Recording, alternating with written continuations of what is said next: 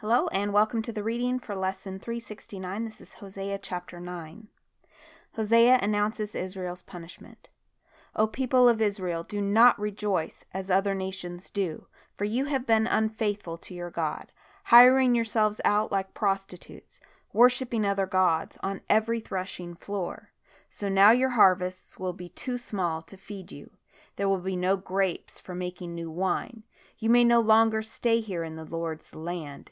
Instead, you will return to Egypt, and in Assyria you will eat food that is ceremonially unclean.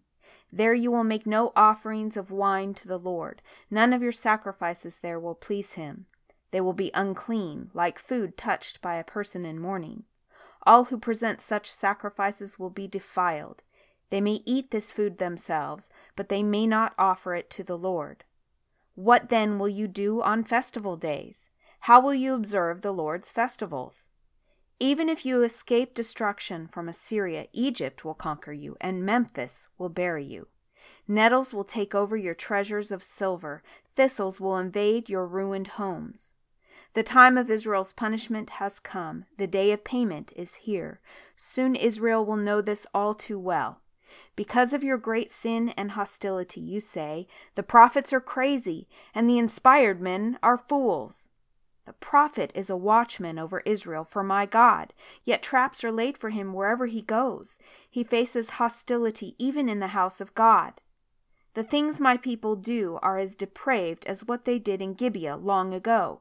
God will not forget. He will surely punish them for their sins. The Lord says, O Israel, when I first found you, it was like finding fresh grapes in the desert. When I saw your ancestors, it was like seeing the first ripe figs of the season. But then they deserted me for Baal Peor, giving themselves to that shameful idol. Soon they became vile as the God they worshipped. The glory of Israel will fly away like a bird, for your children will not be born or grow in the womb or even be conceived. Even if you do have children who grow up, I will take them from you. It will be a terrible day when I turn away and leave you alone. I have watched Israel become as beautiful as Tyre, but now Israel will bring out her children for slaughter. O Lord, what should I request for your people? I will ask for wombs that don't give birth and breasts that give no milk. The Lord says, all their wickedness began at Gilgal. There I began to hate them. I will drive them from my land because of their evil actions. I will love them no more, because all their leaders are rebels. The people of Israel are struck down. Their roots are dried up, and they will bear no more fruit. And if they give birth, I will slaughter their beloved children.